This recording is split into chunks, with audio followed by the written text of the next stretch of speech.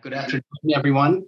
Thank you all for attending the Trust and Estate Section's year-end review. My name is Eric Kane. I'm an attorney at Goulston and Storrs, and I co-chair the Estate Planning Committee with Kerry Reeves, who's an attorney at Wilmington Trust here in Boston. I just want to start by thanking both the members and the chairs of the three committees presenting here today. Everyone's committed a lot of time and effort to today's program. So let me introduce today's speakers. We have Maggie Lopez and Kiersa Johnson will be presenting from our New Developments Committee. Maggie is with Arendt, Fox, Schiff, and Kiersa is with Hemingway and Barnes. Heather Harris will be presenting from our Tax Law Committee. Heather is with Dave Pitney. And finally, Joshua Caswell will be presenting from our Public Policy Committee. Josh is with Choate, Hall, and Stewart. Please don't hesitate to ask questions throughout the presentations, and we can pause at the end of each committee presentation if there's questions for any particular speakers. We should also have some time at the end for questions as well. So with that, I will hand things over to Maggie and Kiersa, who will begin the program with new developments. Thanks again, everyone. I hope everybody enjoys the program.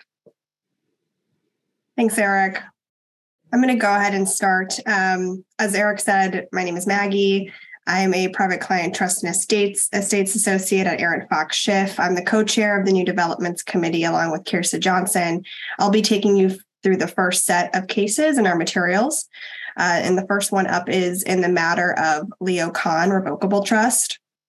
So here, upon the settler's death, the Leo Kahn Revocable Trust became irrevocable and split into two sub-trusts, the spousal share and the donor's family share. The surviving spouse was the beneficiary of both trusts. The trustees of the said sub-trusts were the surviving spouse, the settler's son, who was not the son of the surviving spouse, and Theo. After 9 years, a surviving spouse filed a petition to remove the settler's son and Theo as co-trustees of the spousal share under the MUTC's provision for removal of a trustee, which I will refer to as the statute.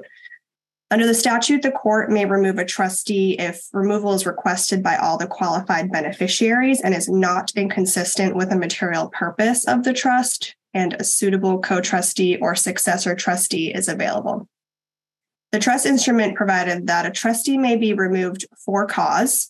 The trust also provides for a second removal provision that is effective upon the death of the surviving spouse, which allows removal with or without cause.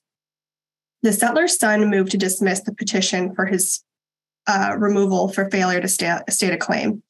His argument was because there was a distinction in the trust between for cause and with or without cause, he could not be removed for no cause during the surviving spouse's lifetime. The trial court agreed and dismissed the petition. The surviving spouse then appealed the decision. The other trustee, Theo, died while the surviving spouse's petition was pending. Section 105B of the MUTC states that the trust provisions prevail over the MUTC with certain exceptions relating to trust modification. The court examined if the trust actually precludes the statute. The settler's son took the stance that statutory removal is a without cause removal, and the trust prohibits his removal without cause during the surviving spouse's lifetime. The court acknowledges here that while this is not without force, there's ambiguity because neither the statute nor the trust define without cause. Although the statute lists requirements for removal, the court does not view that fact alone as requiring a statutory removal must be a removal with cause. The court ultimately decides that it is unclear whether the statute provides for a with cause removal. Therefore, there was an error in dismissing the surviving spouse's claim, and the case was remanded for further proceedings. Moving on to the next case, Ambrecht v. Stone. In 2004, the O'Connell Family Irrevocable Trust was created by the settlers, Vincent, and I'm going to butcher this name, Dioclesiana, for the benefit of their adult daughter, Melanie, who has Down syndrome. At her death, the trust would be distributed in equal shares to Melanie's uncles, Decio, Edward, Orlando, and Daciano. Daciano served as trustee of the trust until his death in 2014. Edward assumed position as successor trustee thereafter. In 2013, before his death, Daciano planned to make a distribution to himself and his brothers, despite the fact that Melanie was still alive. He was advised by counsel that such a distribution was impermissible. Regardless of that advice, Daciano wired $480,000 of the trust assets to his daughter Betty and her husband Vincent. Betty had been taking care of Melanie since 2009. And at this point in time, Betty wires this money to a bank account that is titled the Melanie O'Connell Supplemental Care Trust, which I'll refer to as the Texas Trust moving forward. And in this trust, Betty created this trust for Melanie's benefit, and it's separate from the original trust. The provisions reflected the former trust, including distributions to the uncles after Melanie's death. Daciano then files a conversion action in Superior Court against Betty to compel her to return the funds, and Betty in turn files an equity action with the probate court claiming breach of fiduciary duty, claims, lost my spot here. Claims for constructive conversion, reformation of trust, and declaratory judgment. The Superior Court action was stayed pending the outcome in probate court. The probate court held that Daciano had breached his fiduciary duties in attempting to transfer funds prior to Melanie's death. Secondly, that Daciano did not breach his fiduciary duties by filing a conversion action in Superior Court. Third, Daciano and Edward, a successor trustee, were not required to repay the trust for attorney's fees. And fourth, the original trust would terminate and all assets would be transferred to the Texas Trust. After the order was entered, Betty filed a motion to prohibit Edward from paying any remaining legal fees from the trust. The judge directed Edward to transfer all of the remaining trust assets into the Texas Trust and emphasized that Edward had no further ability to handle any trust funds nor pay himself any more fees out of those funds. 5 months went by and Edward had not transferred the funds into the Texas Trust. Edward filed a motion to stay the judgment pending a motion for permission to pay legal fees from the trust. Betty responded with a complaint for contempt. The second probate court judge denied Edward's motion and found him guilty of contempt for failing to transfer the funds and terminate the trust. The trial judges in general have a wide discretion when determining the award of legal fees. This combined with the delay in Edward's filing of a motion to stay resulted in the appeals court denying his motion to stay and denying his motion for the payment of legal fees. Further, the appeals court determined that Edward was in contempt since the order was clear and Edward disobeyed that order. Lastly, the appeals court declined to award appellate legal fees to Betty. Okay. And the next case is Caputo v. Moulton. Marjorie, the settlor, created a discretionary trust for her 5 nieces and nephews and their descendants. Marjorie named her financial planner, Louis Caputo, as the initial trustee and his son Michael as the successor trustee. Marjorie died in 2015, and within a few years after her death, the trust beneficiaries sought to remove Louis as the trustee. The trust provided that a majority of the then permissible distributees could remove any trustee for reasonable cause, which was broadly defined. The trust also empowered a majority of the then permissible distributees over the age of 35 to remove any trustee for no cause, but no more than 1 removal within a 2-year period.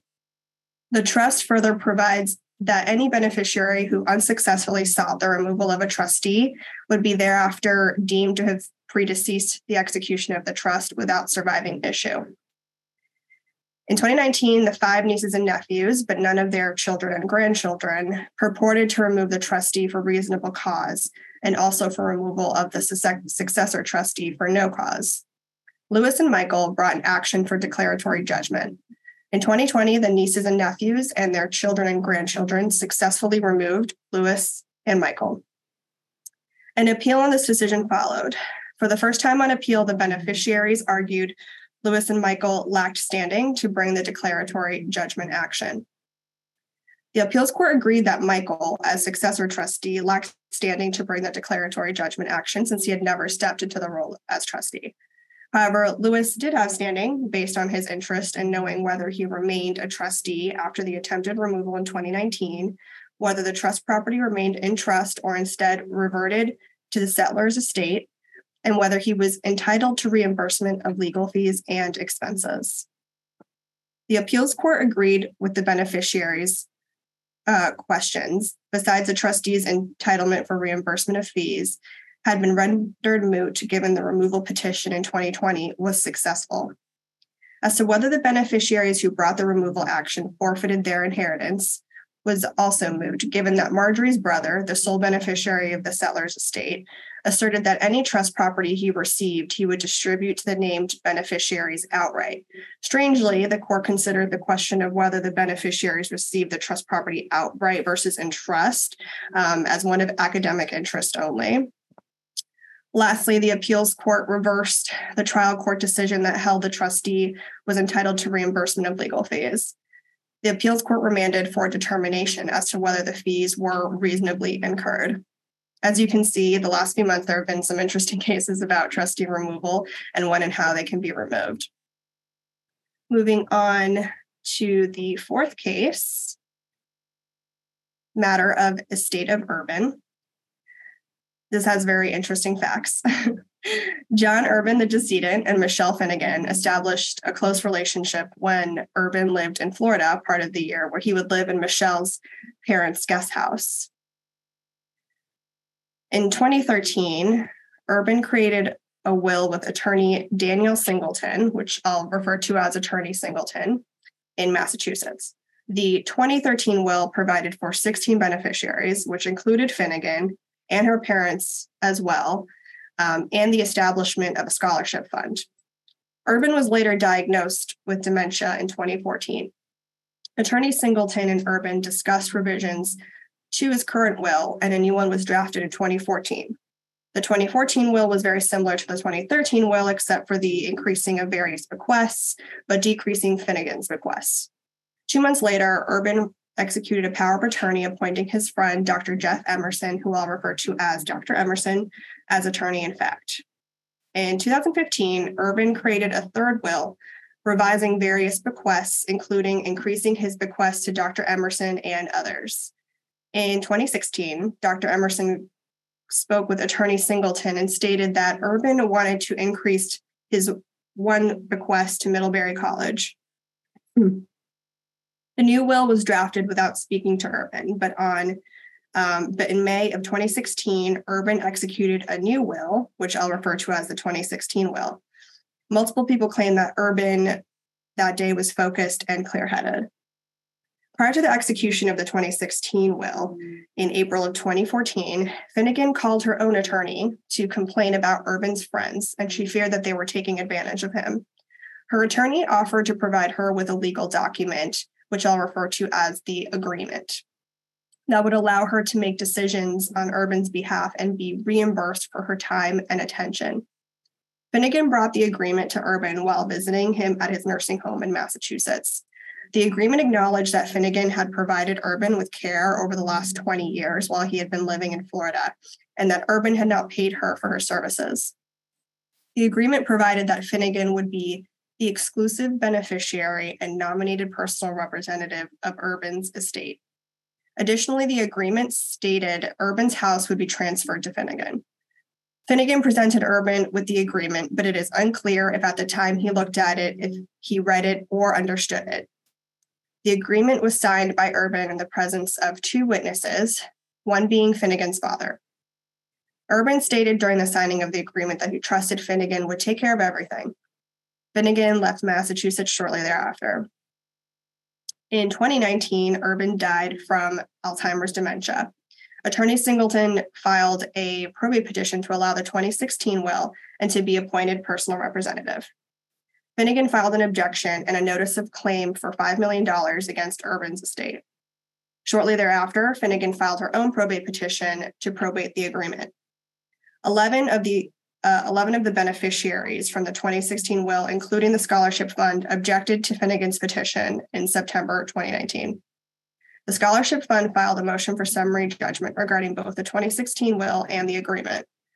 The probate court judge allowed the motions for summary judgment in February of 2021, finding that there was no genuine issue of material fact and that agreement was the product of undue influence.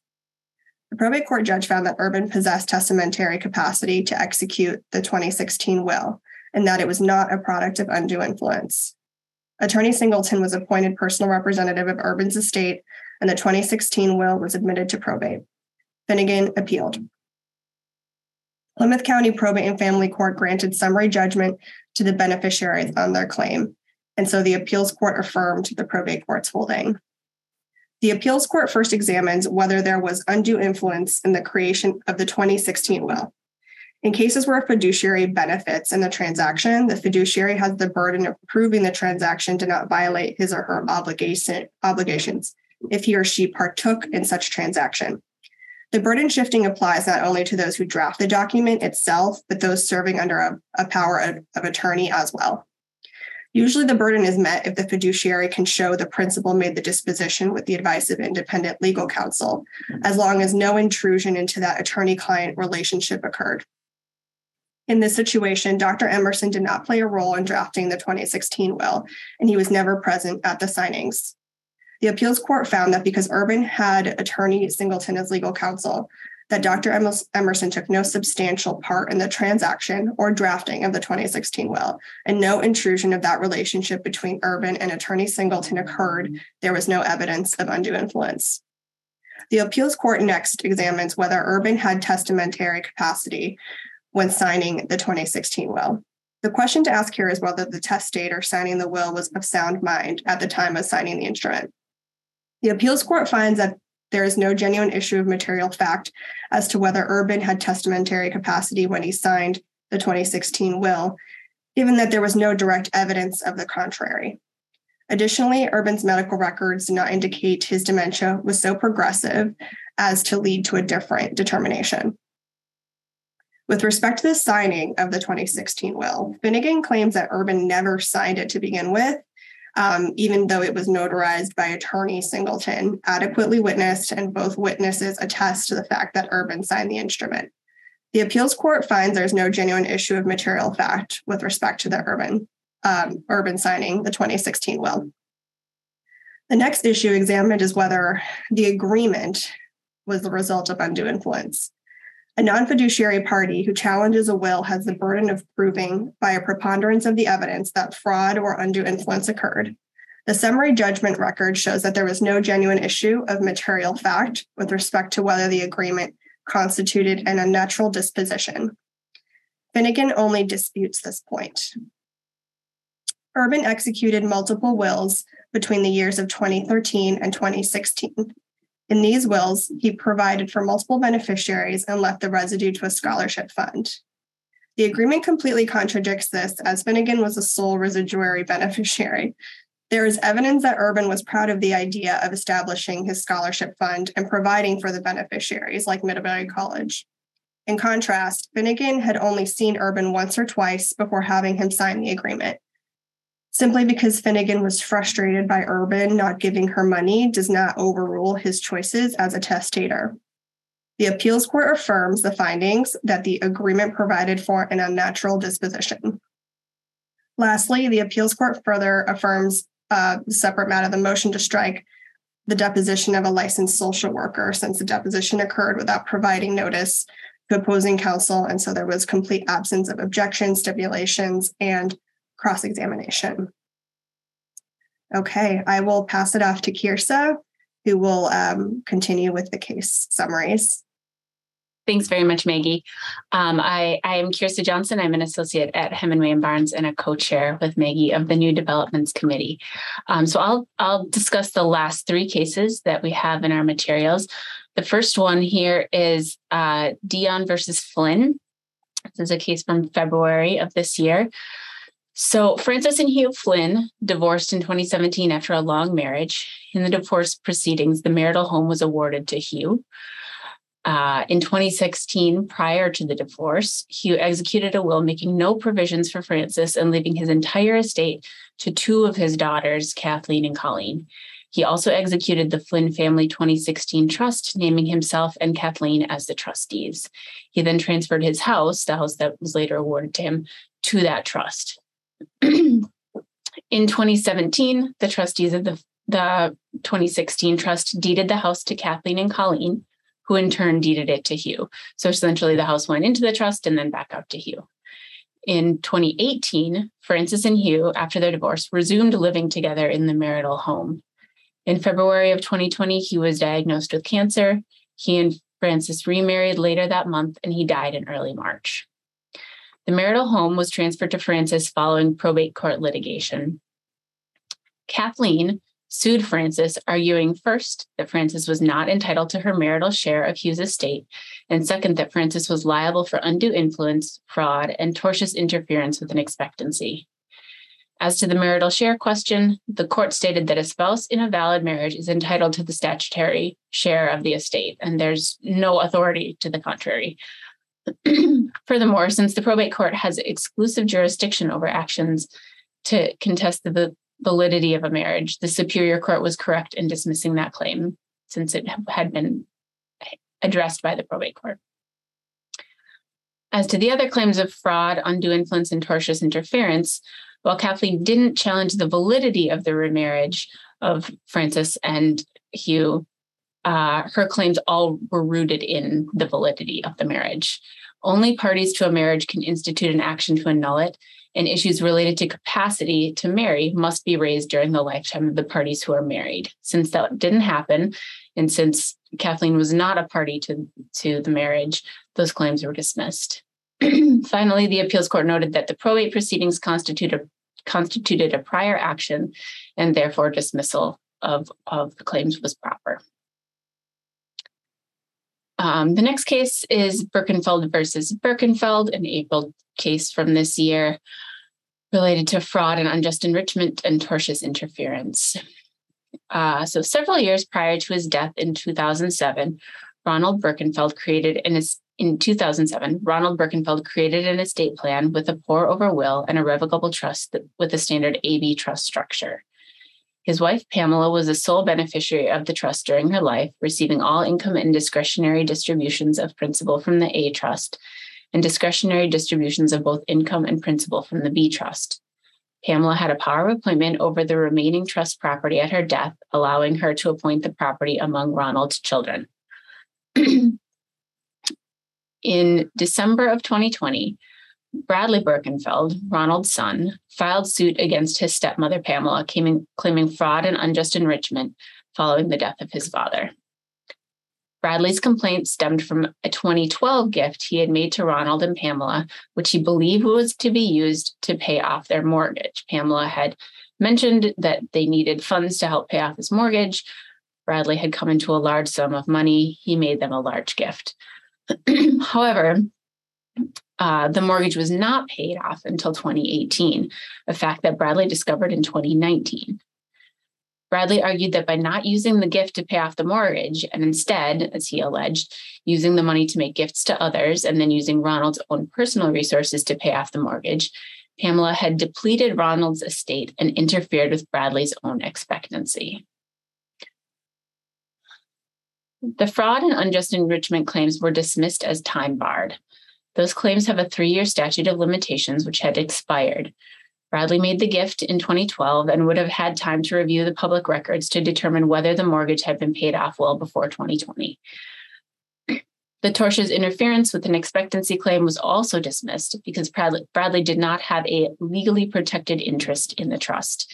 He was not a current beneficiary of the trust, only Pamela was, and he could only receive trust property after Pamela's death, assuming she exercised her power of appointment in his favor and not in favor of Ronald's other children.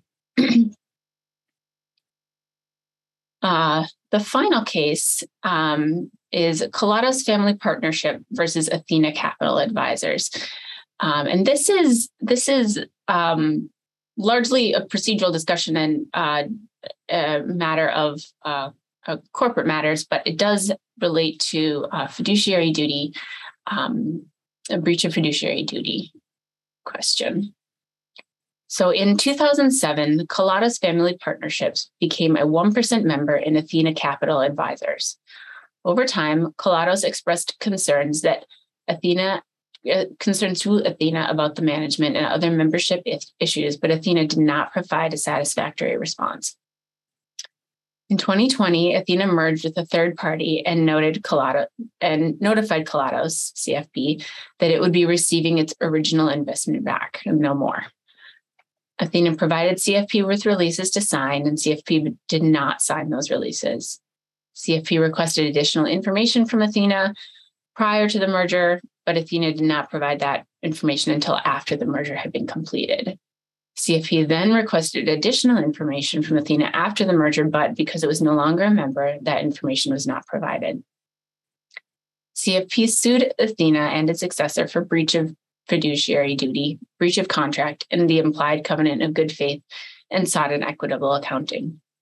Most of the counts were dismissed for failure to state a claim, and Athena moved for summary judgment on the remaining counts: breach of fiduciary, breach of contract, and equitable accounting.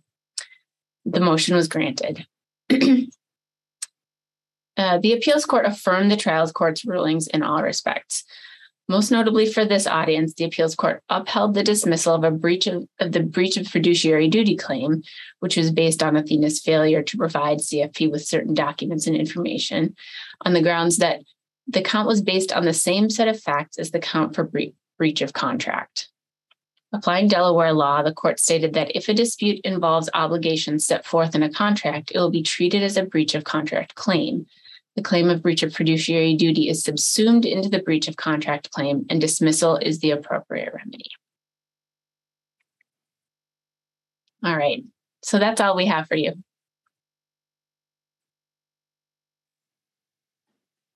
Hi, I'm Heather Harris. I'm from Day Pitney, and we are going to walk through some of the tax updates. We picked out a few of the more interesting cases. The first one relates to the estate tax, and it's about a well-to-do lawyer who had been married several times and made significant gifts during his lifetime to a daughter, a stepdaughter, and several women that he was connected to socially or romantically. The IRS challenged three different aspects of his estate tax return. The first challenge was to these gifts. The estate argued that the gifts were for care and companionship. There had been no gift tax return filed to report the gifts. The second part of the estate tax return that was challenged relates to payments to his stepchildren. So prior to the decedent's fourth and final marriage, he entered into a premarital agreement with his spouse. Part of the agreement said that his wife could reside in his home for up to 5 years following his death. And it also required that he pay each of his stepchildren $1 million at his death. The decedent never updated his estate plan to factor in this. And following his death, his wife and stepchildren filed claims to enforce the premarital agreement, and they prevailed. The estate on the estate tax return claims the payments of the stepchildren as deductions on the estate tax return. And thirdly, on the estate tax return, there were deductions related to emergency repairs made on the decedent's house in Aspen, as well as payments for its continued maintenance. These were claimed as expenses of administration, which the IRS challenged. In looking at each of these three, for the first one relating to the gifts that are arguable gifts that he made during his lifetime, the tax court agreed with the IRS that these were gifts. The estate carried the burden of proving that the payments did not rise to the level of a gift. The court noted that the decedent had made no indication that they were meant for compensation. He did not file or issue any forms 1099 or W-2. He did not report the payments on his personal income tax returns. And testimony presented by the estate failed to show that these were anything other than gifts to friends and family. The second piece of this was the deductions related to the $1 million payments to his stepchildren. The court found that there was nothing to indicate that these were a bona fide contract with adequate and full consideration in money or money's worth. Interestingly, The fact that the decedent's wife waived her inheritance rights in exchange for these $1 million bequests were not sufficient. Under 2043, it provides that some things do not constitute consideration. And one of those things is the waiver of marital rights. Therefore, those deductions were not permitted. And thirdly, related to the Aspen House, the estate bared the burden of showing that these were that they were necessary rather than improvements on the property. And they did not present any corroborating evidence to this effect. So the lifetime distributions were found to be gifts and the deductions were not permitted. If we skip over to gift tax, there's an interesting case related to the value of a gift. In this case, the court was looking deep at expert credentials in valuing a gift, which is the takeaway from the case. The taxpayers were a married couple, and they owned a majority of Class A and Class B common stock of a privately owned company, which was the Biltmore Company. That company was established by the Vanderbilts. The primary business was maintaining the Biltmore House, the famous American landmark. In November of 2010, the husband transferred his interest in his stock to grandchildren, and the wife transferred a portion of hers to their children.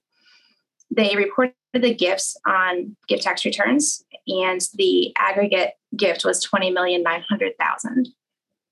The IRS disagreed with the value and issued a notice of around $13 million. The taxpayers petitioned asking for a redetermination of the value. The taxpayers presented 2 experts and the IRS presented 1 expert. The taxpayers' experts used the income approach to capitalize the company's income and discount cash flows, and the market approach to compare the company's value to other similarly situated companies. Both of those experts rejected using the asset approach, whereas the IRS's expert used the asset approach to value the company. Which meant they valued all the company assets, including intangible assets like trademarks in the workforce. The tax court agreed with the taxpayers, and it actually found that the value of the gift was lower than what they had reported on the gift tax return itself, and so they received a refund for the gift tax paid. The tax court rejected the asset approach, noting that the company is an operating company rather than a holding company, and therefore earnings are the best way to measure value. The asset approach it also found was inappropriate because the shareholders lacked control and the ability to force liquidation. They looked at the shareholder agreement, family history, and testimony to determine that there was a low possibility of liquidation. Ultimately, the court found that the petitioner's experts were the most persuasive. And the takeaway of this one was how deep of a dive the tax court did into the valuations, looking at the experts' credentials, the standards in the industry, the qualitative reasoning behind the valuation approaches, and really looking under the hood of how the values were arrived at.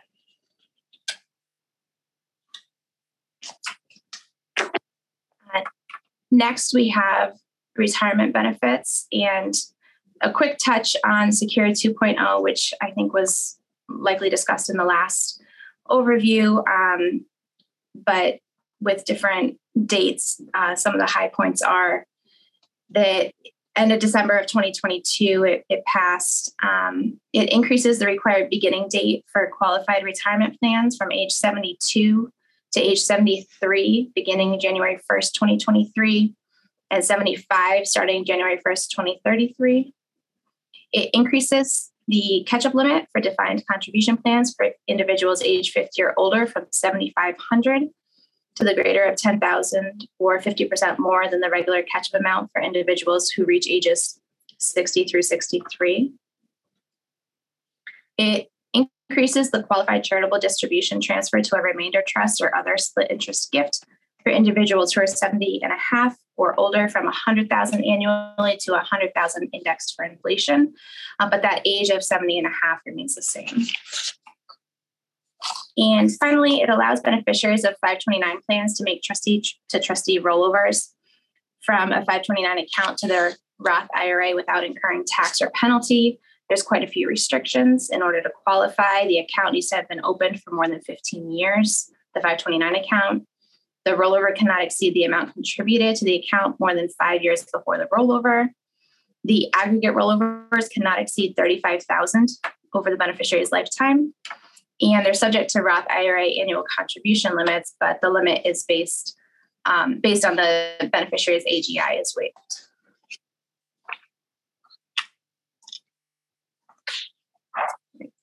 There are two cases related to charitable gifts.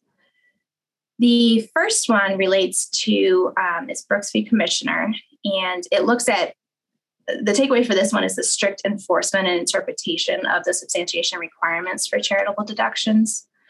So in this case, a taxpayer's LLC granted a conservation easement to a charity. The terms of the conservation easement deed provided that the taxpayers conveyed and donated the easement as set forth herein, and all covenants, mutual agreements, conditions, and promises were contained within the easement deed. The LLC claimed a charitable deduction of $5.1 million on its Form 1065. It attached a Form 8283 with an appraisal to its 2007 return. The taxpayers claimed a deduction of about $750,000 on their Form 1040X for the same tax year, and carried forward the remaining $4.25 million to future tax years. In 2015, the IRS issued a notice of deficiency for their individual income tax returns.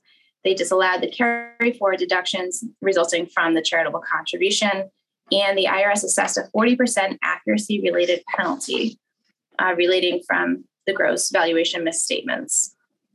The taxpayer objected. The court affirmed the disallowance of charitable contribution and the accuracy related penalties. The burden was on the taxpayer to rebut the presumption that the IRS is presumed correct, and the taxpayer bared the burden of proving that they are entitled to the charitable deduction. Under Section 170, a charitable contribution over $250 must be substantiated by a contemporaneous written acknowledgement from the charitable organization. That acknowledgement must provide a description of the property contributed and whether the organization provided any goods or services in consideration for the contribution. In this case, we were looking to the easement deed to see what was in there, and it did not satisfy the contemporaneous written acknowledgement requirement.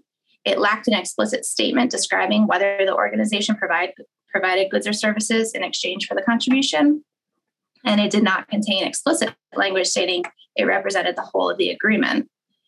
Because the taxpayers did not require the substantiation requirements for a contribution over $250, as a matter of law, the entire deduction was disallowed.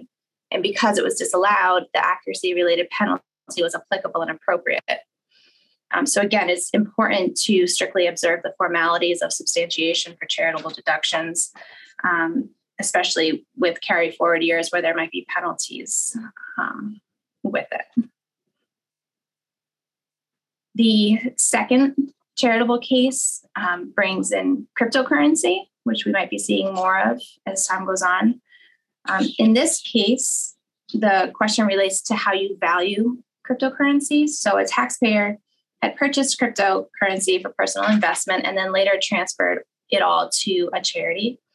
The taxpayer claimed a charitable deduction of $10,000 on her income tax return for the year of the donation. She based that $10,000 value on the value of the cryptocurrency on the exchange on which it was traded. The taxpayer didn't obtain or didn't try to obtain a qualified appraisal for the donation, taking the position that it was not required because it had a readily ascertainable value, which was the value published by the exchange. The IRS looked at two issues: whether the qualified appraisal was required, and if it was, whether there was a reasonable cause exception to be made. The IRS concluded that the qualified appraisal was required, and that the reasonable cause exception did not excuse noncompliance with the requirement. Section 170 allows a deduction for property to a qualified charitable organization, but in general, for a contribution of $5,000 or more, the taxpayer must obtain a qualified appraisal of the donated property. There are times when a qualified appraisal is not required, including donations of certain readily valued property as set forth in the code and underlying regulations, including cash, stock and trade, inventory, property primarily held for sale to customers in the ordinary course of business, publicly traded securities, intellectual property, and certain vehicles. The underlying regulations define the term publicly traded securities to reference the definition in Code 165G2. So then we look over there, which defines a security as a share of stock in a corporation, a right to subscribe for or to receive a share of stock in a corporation, a bond, debenture, note, or certificate, or other evidence of indebtedness issued by a corporation or a government or political subdivision thereof, with interest coupons or in registered form. The IRS concluded that cryptocurrency did not fall within that definition and therefore did not satisfy the definition of a security. The IRS instead described cryptocurrency as a convertible virtual currency. By implication, though it was not set outright, the IRS does not conclude that cryptocurrency is an equivalent to cash. So therefore, the IRS analyzed whether the reasonable cause exception should apply. This exception applies if the taxpayer exercised ordinary business care and the failure to strictly comply with the requirement was not due to willful neglect. In this case, there were 4 references to appraisal, appraiser, appraised on Form 8283, which put the taxpayer on notice or should have put the taxpayer on sufficient notice of the requirement to seek an appraisal. And the taxpayer did not do so, did not attempt to do so. Therefore, the exception did not apply.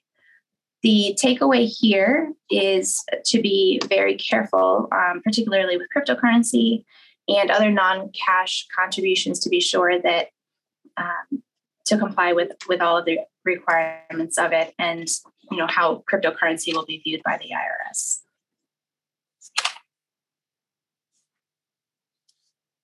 All right. Looking at income tax, separate from the charitable deduction, there's the case U.S. versus Hovnanian out of New Jersey, where a taxpayer had a liability of unpaid income tax liability of more than $16 million.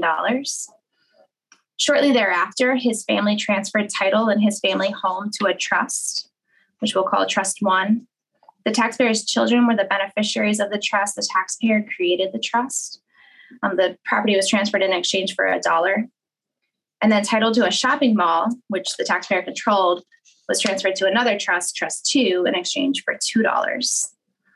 The government sought to attach federal tax liens and foreclose on the property to collect the tax liability that was outstanding. The government issued a notice of federal tax lien in the county in which the properties were located, and it listed the trust as nominees of the taxpayer. The government filed an action in district court seeking an order that it had valid federal tax liens and that it could foreclose on the liens against the property. The district court looked at 6 factors in determining whether the taxpayer exercises active or substantial control over the property. These 6 factors were whether the nominee paid adequate consideration for the property, whether the property was placed in the nominee's name in anticipation of a suit or other liabilities, whether the taxpayer continued to control the property, the relationship between the taxpayer and the nominee, the failure to record the conveyance, whether the property remained in the taxpayer's possession, and the taxpayer's continued enjoyment of the benefits of the property. The government argued that the taxpayer was the true owner of the property in Trust 1, that was the home, because he lived on the property, he paid its bills, and he otherwise made all decisions related to the property's use. The district court agreed and also noted that only $1 of consideration was paid for the property, and that this was paid after the taxpayer was found liable of the $16 million of unpaid tax. The taxpayer retained possession. The taxpayer never paid rent to Trust 1, and he retained all the benefits of owning the property. The district court had a similar finding for Trust 2 with the shopping mall. The taxpayer was a true beneficial owner of that shopping mall. Therefore, the court ordered under Section 7403 a forced sale of the shopping mall to satisfy the liabilities. And this is just a reminder that creditors, including the government, will likely be able to enforce judgments under a nominee theory when debtors make transfers of property and trust with the knowledge of an outstanding claim, like was the case here. And generally, if it seems too good to be true, it might be. The second income tax case, without going through too many of the facts, the reason why I kind of pulled this one out is it closes the door on a narrow argument that's been around since 2012 related to irrevocable grantor trusts. So in this case, this is Revenue Ruling 2023-02. A grantor created and funded an irrevocable trust. It was a completed gift, so it was outside of the grantor's estate, but it was a grantor trust for income tax purposes under 1014. The ruling and analysis looked at whether the property in the trust would receive a step up at the grantor's death, and the answer is no. There has been, since a PLR was issued in 2012, there's been a narrow argument that assets received on account of a decedent's death, even if they're not included in their estate for estate tax purposes, could receive the step up. And this closes the door on that. The answer by the IRS is no.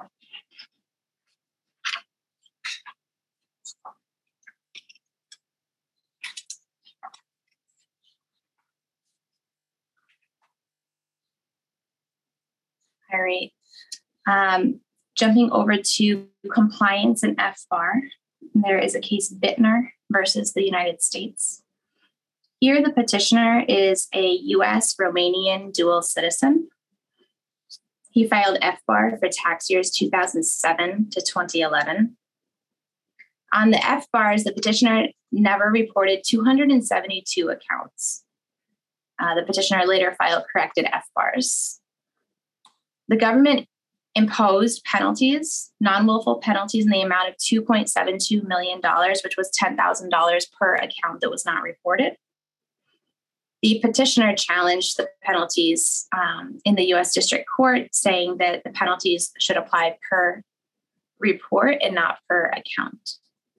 That would reduce the penalties to $50,000 from $2,720,000. The U.S. District Court agreed. The Fifth Circuit overruled it, and then the U.S. Supreme Court reversed the Fifth Circuit's decision, saying that the $10,000 penalty applied on a per report basis and not a per account basis. The court, in looking at this, discussed the Bank Secrecy Act. Section 5314 deals with U.S. taxpayers' disclosure obligations. The relevant language requires that U.S. taxpayers file reports with the Financial Crimes Enforcement Network that contain the identity and address of the participants in a transaction or relationship, the legal capacity in which a participant is acting, the identity of real parties and interest, along with the description of the transaction. Violation of 5314 can be triggered by a single error on a single report or multiple errors on a single report. And a violation is, in essence, based on the taxpayer not filing reports consistent with the BSA's commands. The court then looked at Section 5321 of the BSA, which imposes penalties in connection with the filing obligations. 5321 imposes a $10,000 penalty for any non-willful violation of 5314. Because it approaches it as the failure to file a report consistent with the statute's commands, the penalty is based on the entire report and not per error. The court also mentioned that in 2010, there was a notice from the Department of Treasury stating a person who is required to file an FBAR and fails to properly file may be subject to a civil penalty not to exceed $10,000. This is a big victory for U.S. taxpayers. It puts a cap on the penalties, bringing a penalty of almost $3 million down to $50,000. So this one's a big deal. However, the IRS has not provided any written guidance with respect to taxpayers who previously paid higher penalties, a per account penalty versus the per report penalty. And the IRS has not discussed any available options for collecting on any overpayments.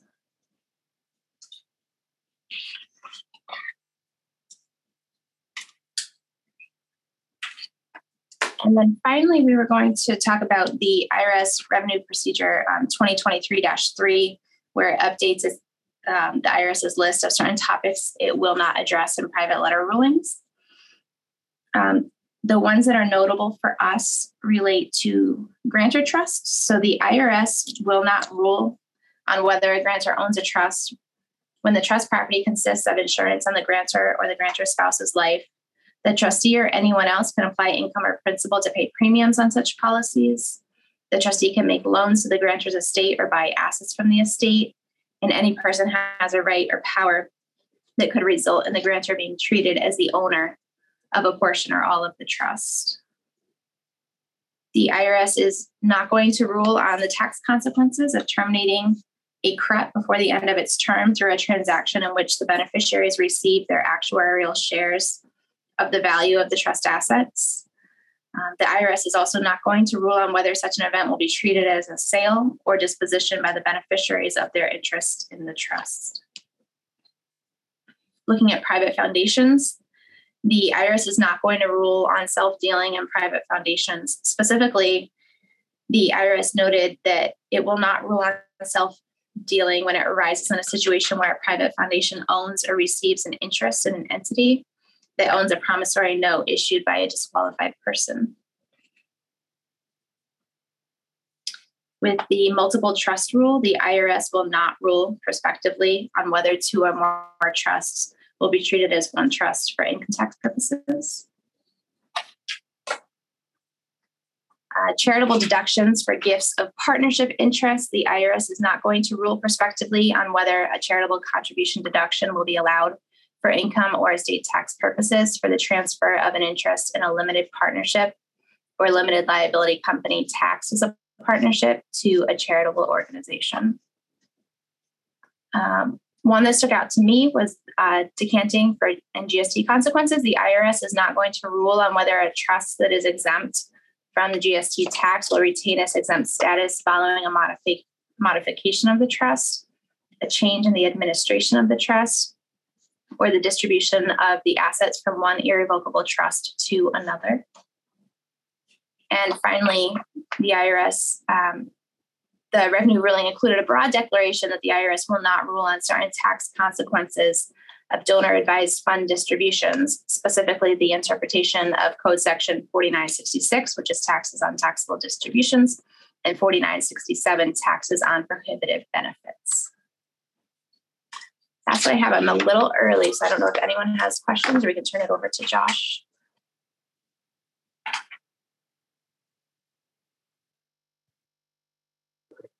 All right. Thanks very much, Heather. That was great. So I am Josh Caswell. I'm at Choate Hall & Stewart, and I am a co-chair of the Public Policy Committee for the steering committee. Our job is to sort of monitor legislation and keep the steering committee updated on what's coming down the pike. This is the start of a new legislative cycle in Massachusetts. For those who tuned in to the mid-year review, I spoke last time a little bit about the sort of legislative cycle. It runs in Massachusetts on a 2-year cycle, so we're at the beginning of a new 2-year cycle. And if you're interested in how the legislative cycle works and when things get done and how legislation gets passed, you can check out the recording from the mid-year review.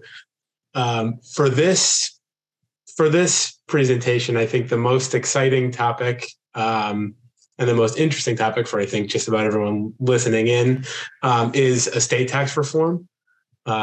Many folks may recall that at the end of his term, Governor Baker was pretty enthusiastic about getting some sort of tax reform passed because finances in Massachusetts have been great. And I think folks will recall that last year, several people actually got money back after they had paid their taxes because the state had a surplus that was big enough to warrant that. The bill that Governor Baker proposed in January of last year it was a comprehensive tax reform bill that included some estate tax reform. The two main sort of components of the bill that dealt with, or the proposal rather, that dealt with the estate tax. The two main changes were that the proposal would have doubled the exemption amount from $1 million to $2 million.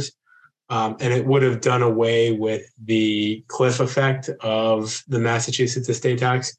And just to quickly explain what I mean by that, if a person's estate goes over $1 million by even $1, then you end up paying tax on the full $1 million. You don't pay tax simply on the $1, and that's sort of the cliff effect. I'm going to use that term a few more times in the presentation, so just want to make sure we're all on the same page on that. Governor Baker's proposal seemingly had some serious momentum to it in the beginning of 2022, which would have been the end of the last legislative cycle. But for whatever reason, when the proposal was referred out to the committees, the momentum sort of fizzled, and in July of 22, we were left with no changes. So now we flash forward to this year when we have a new governor, Governor Healy, and she has expressed, similar to Governor Baker, a commitment to getting some sort of tax reform package passed. I think if you look at the materials that the Public Policy Committee prepared, you'll see that there are a pretty high number of bills relating to the estate tax. And I suspect that that's due to the fact that there is some sort of commitment to getting something done.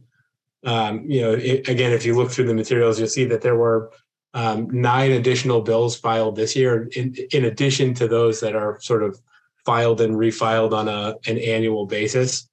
So people are aware of the fact that estate tax or tax reform rather is sort of a big priority, and I think are trying to make their voices heard on the estate tax reform component.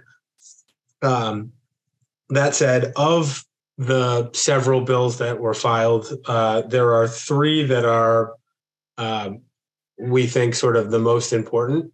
And those are the 3 that are highlighted in orange in the materials. One is Governor Healy's proposal. One is the House Ways and Means Committee's bill. And the third is the Senate Ways and Means Committee's proposal. And so those 3 are sort of the most likely to have an impact or sort of dictate where the state goes in terms of tax reform. Real quickly, the governor's bill is very, very similar, or the governor's proposal, I shouldn't say bill. The governor's proposal is very similar to the proposal from Governor Baker. It would increase the exemption amount. This time, the increase would be to $3 million, as opposed to the $2 million that Governor Baker proposed. It would, similarly, it would eliminate the cliff effect.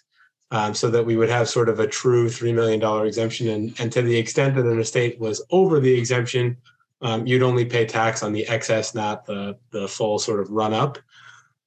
And lastly, it would provide a reduction in the tax for residents of Massachusetts who own property out of state. It would provide a proportionate reduction on the tax equal to the portion of their property that's outside of Massachusetts. Right now, you just sort of get a credit for tax that's paid to other states, subject to the DeSori hearing, the DeSori case rather, where it was sort of decided that that taxing property in other jurisdictions may or may not be constitutional, and I think different firms handle that differently. But the way that the statute is written, you only get a credit for tax that you pay to other states. So the governor's proposal, similar to Governor Baker's proposal, would proportionally reduce the tax based on out-of-state property. Sort of similar to the way that non-residents are taxed on their property in the state. They pay a portion of the tax based on the portion of their gross estate that's located within Massachusetts. For those who don't subscribe to the BBA's Trust and Estates blog, you should. But there's a really good article on there by Paul Cathcart. He sort of went through the proposal rather in great detail, and has a lot of great examples about the impact it may have on residents and non-residents. Definitely worth a read, and definitely subscribe to that. The governor's proposal would be, if enacted, would be effective for decedents after January 1st of 2023. And so that is sort of, in short, the governor's proposal. The Senate bill is very, very, very similar. If you look at the language of the proposed amendments, they're essentially identical. The slight differences are in numbers. Again, the Senate bill eliminates the cliff effect. It provides a proportionate reduction of the estate tax based on non-Massachusetts property for resident decedents. The one key difference with the Senate proposal is that the exemption would be $2 million as opposed to $3 million. So sort of mirroring what Governor Baker proposed. And that bill or that proposal is drafted to be effective as of July 1st of this year. So it would apply to decedents who die after July 1st, 2023. The final bill is the House bill. That one is sort of the one that's a bit of an outlier. It's structured a bit differently than the other bills. In the two other bills, if you look at the actual language, they provide a credit against the tax that would otherwise have been due in an amount that if you calculate it out is equal to the state death tax credit for $3 million or $2 million respectively. The House bill is a bit different. It says essentially that before calculating the tax, you reduce the value of the gross estate by $2 million and then sort of run through the numbers as you normally would. I haven't candidly, I haven't run all the permutations of that, so I don't know. I don't know if there would be a material difference in tax based on the different approaches that the bills take. It seems to me, and my opinion is worth 2 cents, but it seems to me that given that there have been several bills that use very, very similar language, and there's one that's sort of an outlier, it would seem to me that we'd want to pay closer attention to the ones that are the language that's been used multiple times, but again, who knows what can happen. And so with respect to how those differences in the calculations could be, or with respect to how the difference in the calculations sort of permutates itself, I think it's important to cover very, very generally how Massachusetts estate taxes are calculated.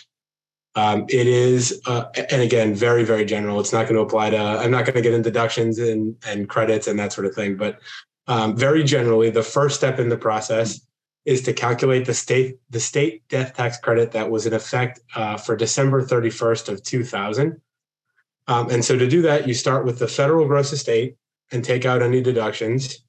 From that amount, you subtract $60,000 to come up with the adjusted taxable estate.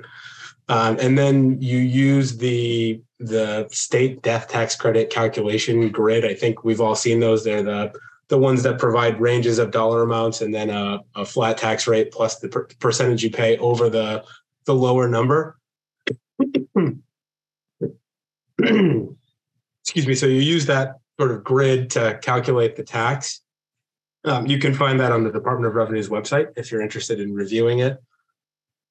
And that's the state death tax credit. The second step in that is that you calculate the taxes using the Table A, which is, I think, the formal name for the chart that I was referring to, from page 12 of the July 1999 Form 706 instructions. If you have any difficulty finding those, again, you can get there through the Department of Revenue's website. But you calculate the tax out using the gross estate values and that chart and come up with a tentative tax. And then the tax that actually gets paid is the smaller of those two calculations. So it's the lesser of the state death tax credit or the tax as of using the July 1999 tables. And so, like I said, I haven't done examples where I try to calculate different estate values using the two different approaches. My inclination would be that the language that's been repeated over and over again is more likely to be the language that gets used. But who knows what happens in conference committee. So where we stand with these bills is that the House has passed its bill. The Senate is scheduled to debate its bill on Thursday. I think the expectation is that that will pass without too much drama and without too many changes. Assuming that's the case, the two chambers, so the House and the Senate, will set up a conference committee, and that committee will be tasked with sort of coming up with a compromise between the two bills to sort of resolve the differences and come up with a joint proposal. And then from there, that bill will have a hearing, a second hearing, and then a third calling, and then eventually, hopefully, that will get passed. I think the expectation, and this is coming from the Boston Bar Association sort of man on the hill, Micah Vitzer, who's I think on this call. But I think the expectation is that something hopefully will happen by the end of July. That's sort of the end of this session. And so it seems, again, like it did in January of 2022, that estate tax reform, and that estate tax reform in general is sort of a top priority for this legislative session. And so hopefully we get something that bumps up the exemption a bit, because I think most folks know we have the lowest exemption in the country. So anything that can alleviate some of the estate tax would be great. With respect to some of the other things that have been filed, where some of the other sort of bills and acts are, and I'm going to talk about those momentarily, but with respect to where those stand, not much other than the tax reform proposals has really been discussed. Several of the bills that we normally follow, the BBA normally follows, haven't been refiled. And in the materials, I included 2021-22 bill numbers and 23-24 bill numbers. So you can see if something has been refiled and see what changes, if anything, there have been. But several of the bills that we normally track have not been refiled. It seems like estate tax reform or tax reform generally, and estate tax reform is the top priority.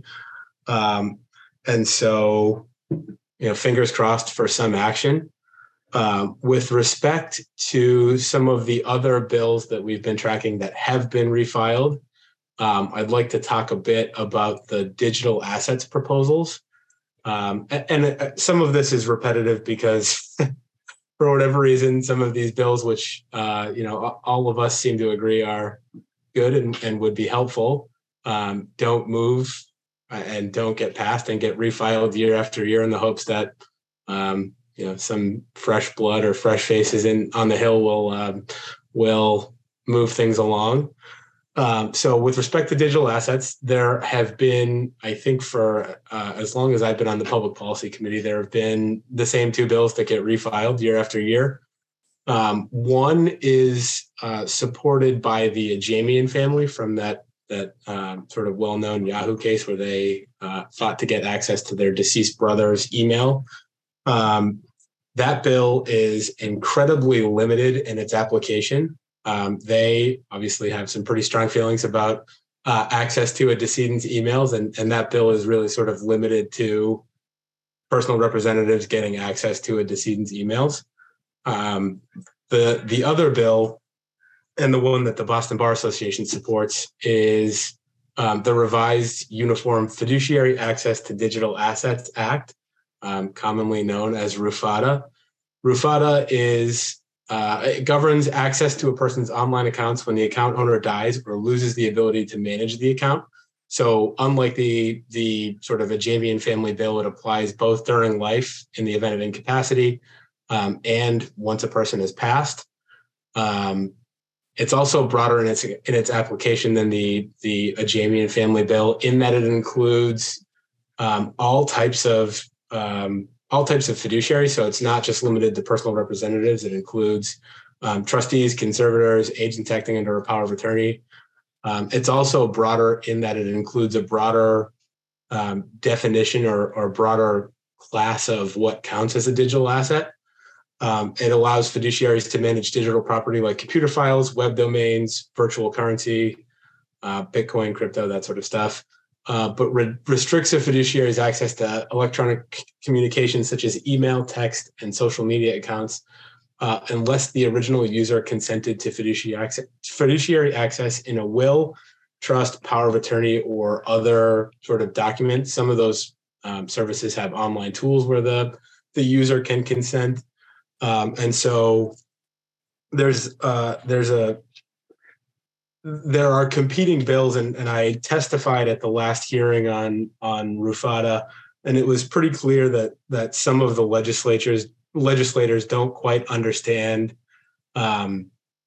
exactly that there are digital assets that are broader than just email accounts or Facebook accounts. That some of these things have real financial value, and so I think anything that we can do as a group to kind of move the ball forward and make it known that digital assets are broader than just emails or bank statements or Facebook accounts would be helpful in getting something passed. I think the fact that there are two competing bills also sort of makes things a bit more difficult because the legislators aren't digital asset experts, so it's hard to know which is better. I would say, RUFADA has been enacted in I think something like 47 states. So we're a little bit behind the eight ball in getting something passed.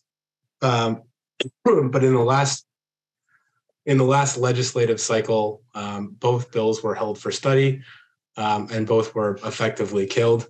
Quick tangent. If anybody has the chance to testify at any of these hearings on any of these bills, I thought it was a wonderful experience, and it's really interesting to see who speaks up and the questions that are asked and get a sense of why some of these seemingly sort of common sense bills aren't going anywhere. But hopefully this legislative cycle will get something pushed through. The next bill that I wanted to talk about relates to caregiver affidavits. So Chapter 201F of the general laws allows a parent or legal guardian to designate a caregiver for a minor child for a limited period of up to 2 years. Under the current statute, the minor child has to reside with the designated caregiver. The proposal would effectively strike the requirement that the caregiver has to live with the minor, which would seemingly make it more useful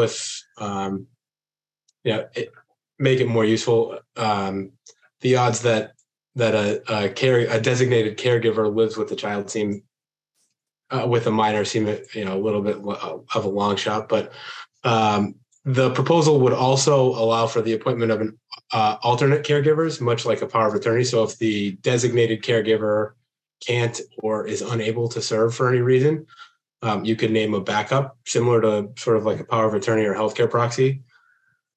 Under the current law, a caregiver can consent to medical, surgical, dental, developmental, mental health, or other treatments on behalf of a minor.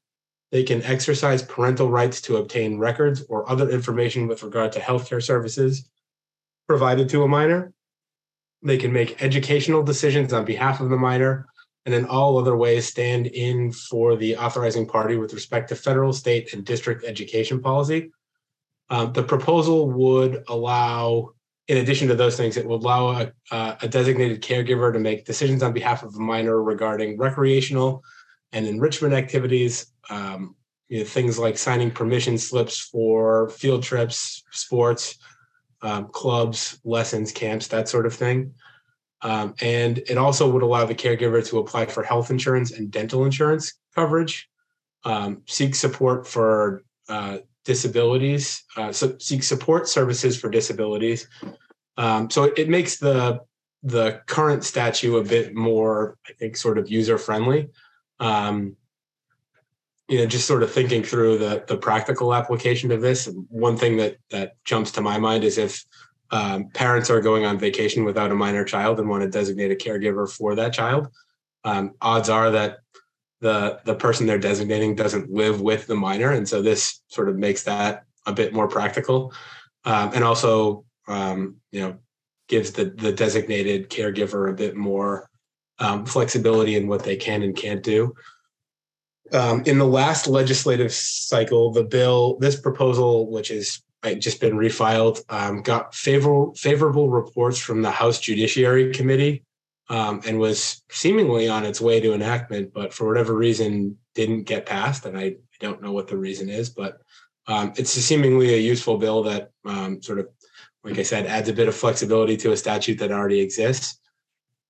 There's also a proposal that would allow disabled seniors over age 65 to transfer assets to a first-party pooled special needs trust without triggering a period of ineligibility.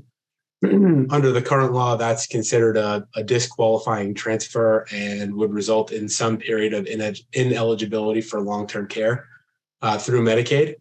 Again, I'm not a Medicaid expert, but it seems like a pretty reasonable proposal that if somebody becomes disabled at over the age of 65, they should be able to arrange their assets in a way that would qualify them for long-term care. This bill was this is a reproposed bill that died in the Ways and Means Committee in the last cycle. I don't know.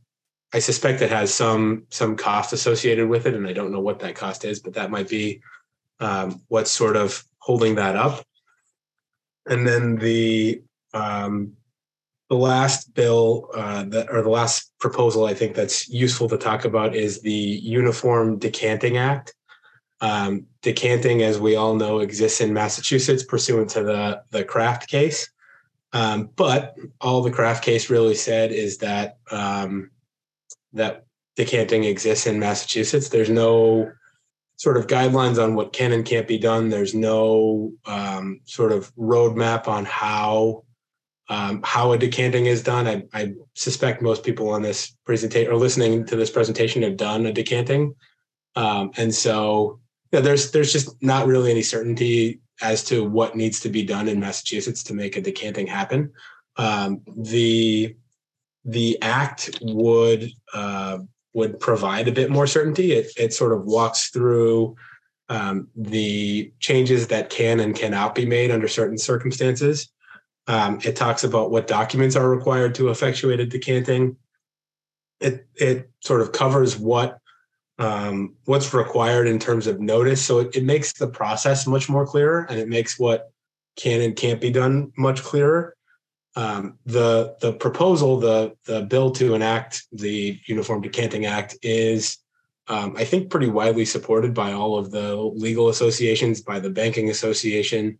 I think that there is an awful lot of support for this bill, and for whatever reason, it hasn't passed. One thing that the bill does make clear is that there is a difference between a fiduciary who has a limited standard of discretion, so subject to health, education, maintenance, or support standards, and a fiduciary that has full discretion. Under the Act, a trustee who has limited discretion can only decant to make administrative changes or make the document, the trust, comply with tax changes. And if the trustee has full discretion, then they can do those things as well as change beneficial interests. And under either set of facts, whether the trustee has limited discretion or full discretion, the trustee has the ability to decant to turn an interest in a trust into something that would qualify as a supplemental or special needs trust, so that the beneficiary does not lose or become ineligible for Medicaid benefits. So it's a useful statute. It would certainly add a bit of clarity to what can and can't be done in Massachusetts. Whether that's beneficial or whether folks like the sort of wild west approach where you can use your judgment to decide whether something is possible through decanting is up for debate. Again, this is another one of those bills similar to the digital assets bill, bills that gets refiled on an annual or biannual basis and just doesn't seem like it's ever going to pass. I don't know why. I'm not sure what the reasoning is, but it gets held up year after year. And so we'll see what happens this year.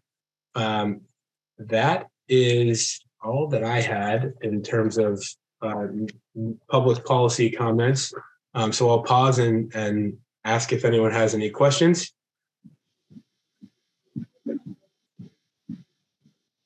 I do not see any. And so with that, I'll turn it over to Carrie, and thank you all very much. Thanks very much, Josh. It looks like there are no further questions. So I would just like to thank everyone who attended this program today. And again, thanks to our speakers and committees who worked so hard to put together all of the materials for this program. All of the registrants should have received a copy of the materials for today's program. If you did not, please reach out to the BBA. And with that, I hope that this program was helpful to everyone out there watching, and enjoy the rest of your week. Thank you.